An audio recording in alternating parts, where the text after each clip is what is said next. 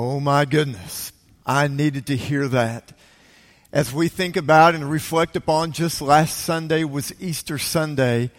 We hear again the choir sing those words, I will make all things new. And that is only because our Savior Jesus Christ has risen from the dead. I will make all things new. And so we live with a resurrection view of life. That is how we live. And also hearing those last words, you are mine. Not you were mine. That's past tense. You are mine, and that's because our Savior is alive. He lives in my heart today, and I know that He lives in many of your hearts, and we're praying that some would come to know that saving knowledge of Jesus Christ today. Would you open your Bibles with me to Acts chapter 1? Let's go to the book of Acts. We have been in the Gospels these last 4 Sundays leading up to Easter, and now I want us to take a moment. As a matter of fact, we'll take this Sunday and next Sunday. I really want us to look at the ascension of Jesus Christ. So many times we spend a lot of time building up to the birth of Jesus Christ at Easter time, and then we spend weeks leading up to the crucifixion, the burial, and the resurrection. But oftentimes that ascension does not receive quite the attention that we should give it. And so this morning and next Sunday morning, I want us to look at the ascension. And also I think part of that is I really do love to preach on the ascension, and especially here with my church family. April the 11th, 1999 was the first Sunday that I got to preach here at Southern Hills Baptist Church. It was the first Sunday following Easter Sunday, April the 4th of 99, and our former pastor, Jerry Fielder, that was his final Sunday as our pastor. And so that very next Sunday, I got to preach for the first time here, and I preached on the ascension out of Acts chapter 1.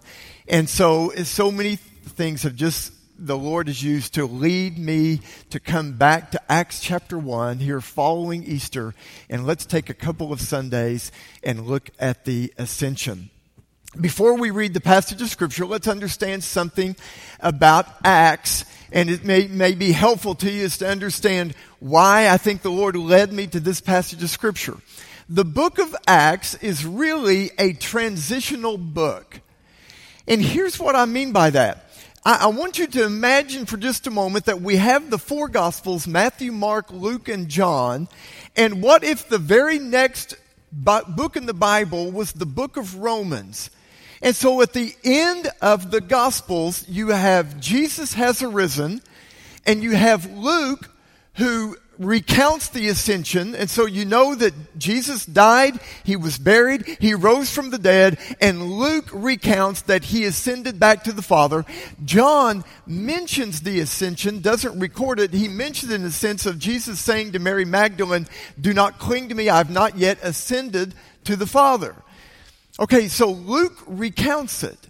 So I want us to picture for just a moment, Matthew, Mark, Luke, and John, we come to the end of the Gospels. Jesus has died, buried, risen from the dead. Luke records that He's ascended to the Father. And then what if the next thing that we read is Romans chapter 1, Paul, a prisoner for the Lord, to the Romans? We would think, okay, first of all, who's Paul? When did he arrive on the scene? And how in the world did it go from Jesus risen, ascended, 11 disciples who are staring up into the sky, they go back to Jerusalem, and the next thing you know, we're in Rome? That's why we have the book of Acts. Acts is a transitional book. Acts is what moves us from the end of the gospel to where the church is now being a witness in the city of Rome. And so Acts is huge in this transitional period. And I want you to know Acts is huge in this transitional period. We are in a transitional period right now. Folks, please hear this. I am convinced that life is never going to be back to the old normal. And you know what? In many ways, I'm really thankful. There's going to be a new norm. We are in a transitional period. Please hear this, because I don't think I'm overstating it. We are in a transitional period in our world's history. We are in a transitional period in our church history. We are in a transitional period in how worship is done, how ministry is done. And I want you to know that when we think about history, when we reflect back, history is not a history of how the economy has done over thousands of years. That's not history. History is not even about man and our accomplishments and the things that have been invented. That's not history. Here's what history is. History is God's unfolding plan of redemption. That is what history is. History is God creating, man falling, man sinning, God saving, and then God using those saved people to be a witness in the world that God creates and God saves. That's history. It's His story. And so as we think about this transitional period in the history of our world, I am convinced God is using this time to make all things new. And please know, I fully acknowledge, along with our church family, that for many this has been an extremely difficult time. Folks who have lost loved ones and many who have been sick and suffered. But what Satan intended for harm, God intends for good. And I want us to hear this morning. So what do we do now during this transitional time? If you remember, if I took you back to the middle of March, on March the 15th, we kind of transitioned. We did 3 worship services, 8, 9, and 10. We did no Sunday school on that day. March the 22nd was our first Sunday where we were strictly online only. And what the Lord had led me to preach on during that time was Jesus and His crucifixion and the garden and leading up to Easter. And so I really didn't preach to the context of the time that we were in, the coronavirus. I really felt led that we needed to focus in on Jesus Christ, His life, death, burial, and resurrection. But now the Lord has really led in my heart that I need to share what the Lord has laid on my heart and speak to this transition time that we're in. And boy, I'm so thankful for a book like Acts, a transitional book that's going to help us to understand instructions for the church. What are we to do now? Go with me now. Here we go. Acts chapter 1. We're going to start reading in Acts 1, verse 1. We're going to read the first 8 verses. The ascension really goes through verse 11. But this morning, Acts chapter 1, verse 1 through 8. Here we go. In the first book, O Theophilus, I have dealt with all that Jesus began to do and teach until the day when He was taken up after He had given commands through the Holy Spirit to the apostles whom He had chosen. He presented Himself alive to them. Please don't miss these words that Luke is writing. He presented Himself alive to them after His suffering by many proofs, appearing to them during 40 days and speaking about the kingdom of God. And while staying with them, He ordered them to shelter in place. Tommy's right. Whenever you try to say something funny, you don't hear anything. So I hope that you chuckled at home. Here we go. Verse 4, and while staying with them, He ordered them not to depart from Jerusalem, but to wait for the promise of the Father, which, He said, you heard from me. For John baptized with water, but you will be baptized with the Holy Spirit not many days from now. So when they had come together, they asked him, Lord, will you at this time restore the kingdom to Israel? He said to them, it is not for you to know times or seasons that the Father has fixed by his own authority. But you will receive power when the Holy Spirit has come upon you, and you will be my witnesses in Jerusalem and in all Judea and Samaria and to the end of the earth. Our Heavenly Father, thank you, Lord. What a joy it is to get to preach your word. And Lord, I pray, Lord, you've changed me this week through the reading and the studying of your word. And Lord, I pray now that you would anoint me with the Holy Spirit. Father, I pray that the work of the Holy Spirit through the word of God, Lord, that lives would be changed for your name's sake. Lord, I pray that someone today would hear from you. Lord, I pray that whatever is distracting in me, Lord, that you would remove. I truly want someone today to come to know Christ as Lord and Savior. And so, Lord, we pray for our lives to be changed, for others' lives to be changed. Lord, we pray for you to receive the glory and the honor and the praise. Lord, anoint this time. And we thank you, Lord. In Jesus' name we pray. Amen. Here's what I want us to do. I want us to start up in verse 6.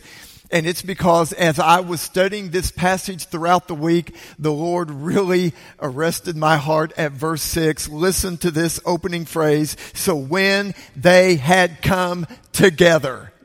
What a beautiful phrase in the Bible. And please remember that the scripture is always so relevant. It is alive and active. It speaks to where we are right now. Listen to those words. So when they had come together. Can you imagine, as beautiful as those words sound to us, as we look forward to that point at which we get to come back together? So when they'd come together, can you imagine how meaningful that was to them? And it's because, friends, we have to remember that from the Garden of Gethsemane, hours before the cross, the disciples had been largely scattered from the Garden of Gethsemane forward. Judas went out and hanged himself. John alone among the male disciples was there at the cross. Peter, the scripture says, went out and wept bitterly, and the rest of them scattered.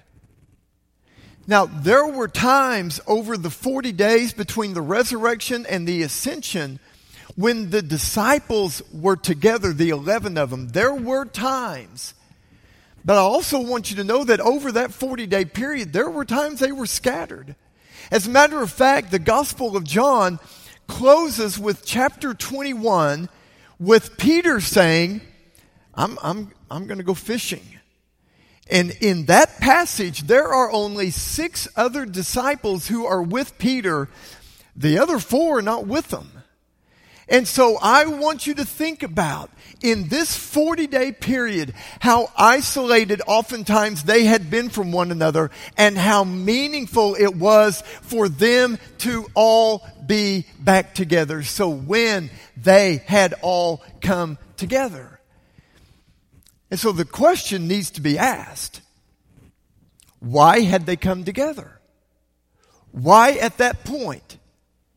Well, let's take a look at that. And so I want you to look again at verse 6. It opens with 2 words, so when. In the Greek, the way that is literally translated in the Greek, it would be a phrase that would be like, therefore indeed. 2 words, therefore indeed. So when, therefore indeed, they had come back together. Well, the therefore always backs us up to help us to understand what came before is helping us to understand why they have come together. So what has happened before? Look again at verse 1.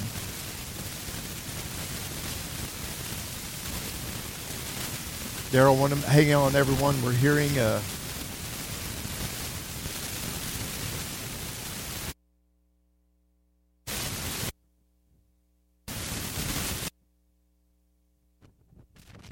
all right, hang on everyone.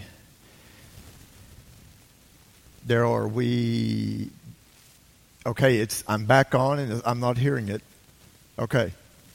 I'm getting a thumbs up. We're just hearing it a little bit. Okay. Let's keep going. Okay. So when they had come together, we have to understand what has happened in the first 5 verses helps us understand why they had come together. What has happened? What has happened in the first 5 verses? Well, back up with me again. Luke says all that Jesus began to do and teach until the day when he was taken up, after he had given commands through the Holy Spirit to the apostles whom he had chosen. And pay attention, look at verse 3. He presented himself alive to them after his suffering by many proofs. As a matter of fact, some translations say he presented himself alive to them by many convincing proofs. Here's what I want us to understand in this. The reason they had come together was because of a risen Savior. He presented himself alive to them by many convincing proofs. Friends, listen, the faith that we have, Christianity, the religion that we have, is based upon actual historical events. And I think sometimes we take that for granted as followers of Christ, but I want us to understand that that is completely different from every other religion.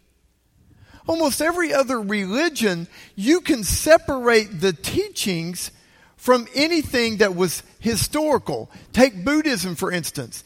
If we were to find out today, well, there was not an actual historical Buddha, we would still have Buddhist teachings, and Buddhism could continue on. Hinduism the same way. Hinduism could continue on based upon ideas or philosophies or teachings separate from history.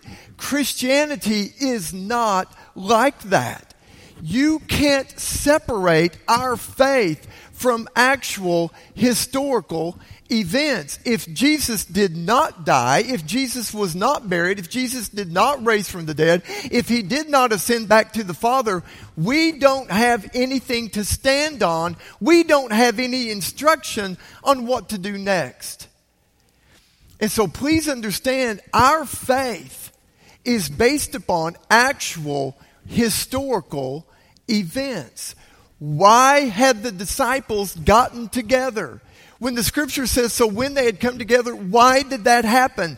Because the risen Savior, Jesus Christ, told them to, and he told them, I will meet you there when you come together. Friends, that has not changed. Why do we get together today? Because Jesus has instructed us to, and he's told us, I'll meet you there when you come together. You see, everything that we do, just like the choir as they sang that song, you are mine. Present tense, Jesus still instructs us. So point number 1 in this passage, Jesus instructs us. Why do we get together? Because the Holy Spirit of Christ instructs us to come together. And he's told us, I'll meet you there when you get together. Friends, so let's speak now to this time that we're in. Again, there are many difficult things that have come out of this. But I also want you to know that there are some really good things that have also come out of this time.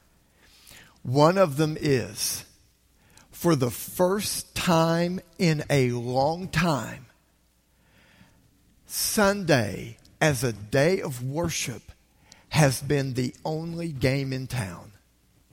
And I mean that in every sense of the word.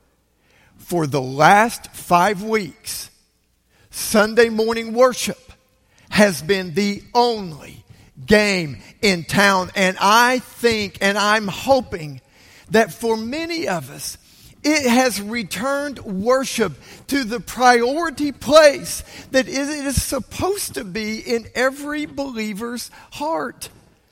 Folks, whenever we come out of this, if someone were to ask you, a non-believer were to ask you, so what have you been doing, what were you doing on Sundays these last 5 weeks? And if you were to say, well, I worshiped online with my church family, that person might be able to say, well, I'm sure you did. There was nothing else going on. I mean, it was really the only thing to do, and so I'm sure you did, because really you didn't have any other option but to do that one thing on Sunday.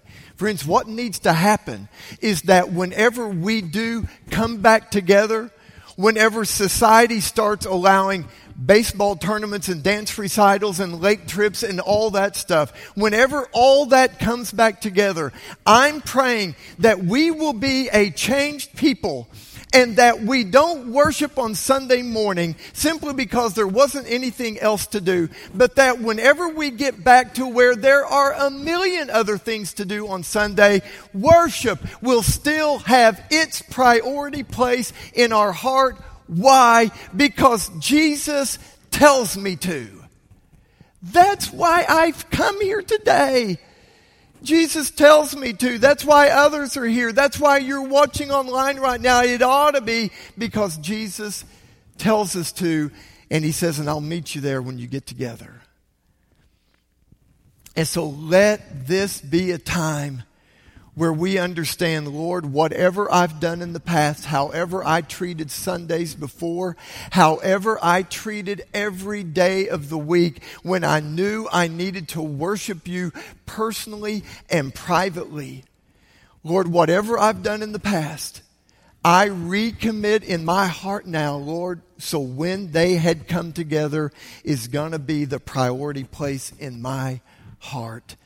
Friends, that will be the testimony to our society.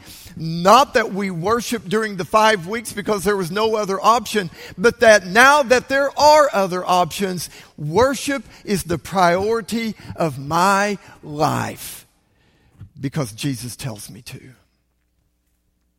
There's only one other point to this morning's sermon. And so join me now. Let's pick back up in verse 6. So when they had come together, they asked him, Lord, will you at this time restore the kingdom to Israel? And so we know what the disciples are asking. They're asking, okay, so Lord, we've been with you for 3 years.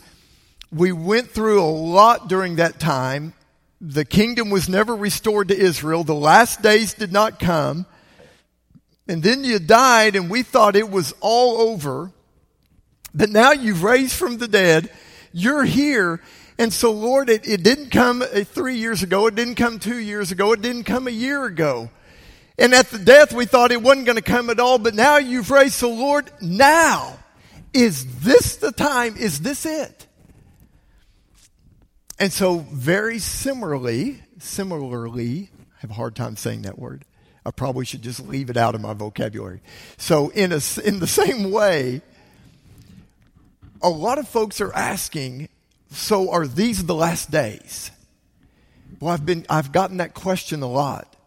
So Pastor, what do you think? Does this coronavirus, does this mean this is it? And I want to answer in the same way Jesus has instructed us to answer. And so listen to what he says to them. It is not for you to know times or seasons that the Father has fixed by his own authority. Did you hear that? The date has already been fixed by his own authority. Sometimes I'm asked, so when are we going to get back together? And that is a shifting date. That date has not been fixed. Friends, please know, I would love for this place to be filled today. I would love for it to be next Sunday or the Sunday after that. I would love our whole staff, many in our church family. We would love for there to be a time when it comes back together. But we can't fix that date right now. It's a shifting date. There are many things that are going to have to take place. And please know, it needs to be for every church family what is right for that church family. I got to preach at a church one time in southeast Oklahoma. This was 30 years ago. There were less than 10 people in that church. I'm hoping that they're meeting today because there's less than 10 people in that church. I've gotten to preach at churches that ran 25 and 30 and 40 and 50. And it may be that in the next few weeks they'll be able to get together. And so, friends, please know we all want to get back together. And so please join us in praying for God's wisdom, that we would move on the Lord's timing. Yes, we listen to our government and we listen to what restrictions and we pay attention to that, absolutely. But that we also be sensitive in our church family to what the Lord is telling us to do. And whatever date that is, there will be those who it wasn't soon enough, and there will be some that it's too soon. There are some in our church family who are ready to say, I'll see you Sunday, and there are some who are saying, I'll see you in September. I get it. I get that.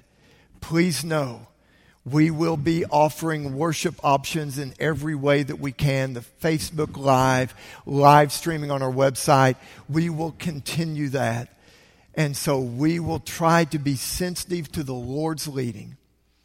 Now, I've said all that to help us understand that date when we get back together is a shifting date. But that's not the case with the end times, the last times. Jesus said that date has been fixed by the Father, by His own authority. Okay, so what Jesus did in answering their question, is this the last time? Is this the end of it?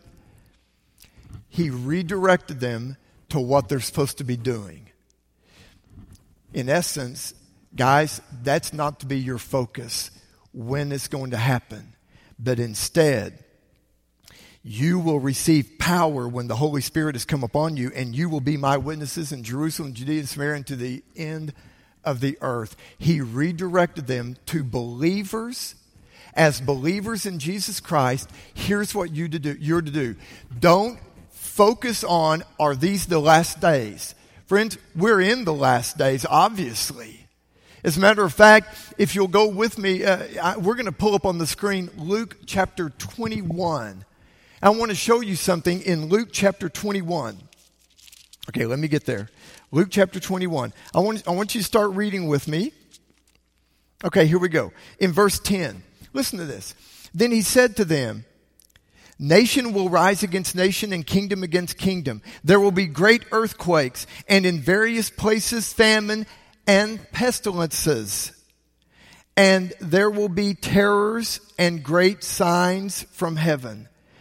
But before all this, they will lay their hands on you and persecute you, delivering you up to the synagogues and prisons. Listen, and you will be brought before kings and governors for my name's sake. This will be your opportunity to bear witness. Friends, even in the midst then of what Jesus was saying was going to be the end times, He is saying to them, that's not your focus. Your focus is you will be my witness. And so, folks, here we go. Instructions for the church. What should the instructions for the church be? Well, number one, that we come together because Jesus tells us to, the priority order of worship in our lives. But second of all, for believers, what is our instruction during this time? Be my witness. Be my witness. Friends, I appeal to you again, brothers and sisters in Christ, let's not come out of this time, however much longer it lasts, let's not come out of it and there was not one single time that we were a witness for Jesus Christ in the midst of this. Folks, there are times when John Piper is a wonderful pastor, theologian, writer, and there are times that I will read some of the things that he's written. Piper uses a phrase right now that I think is really appropriate. He calls this time a thunderclap from God.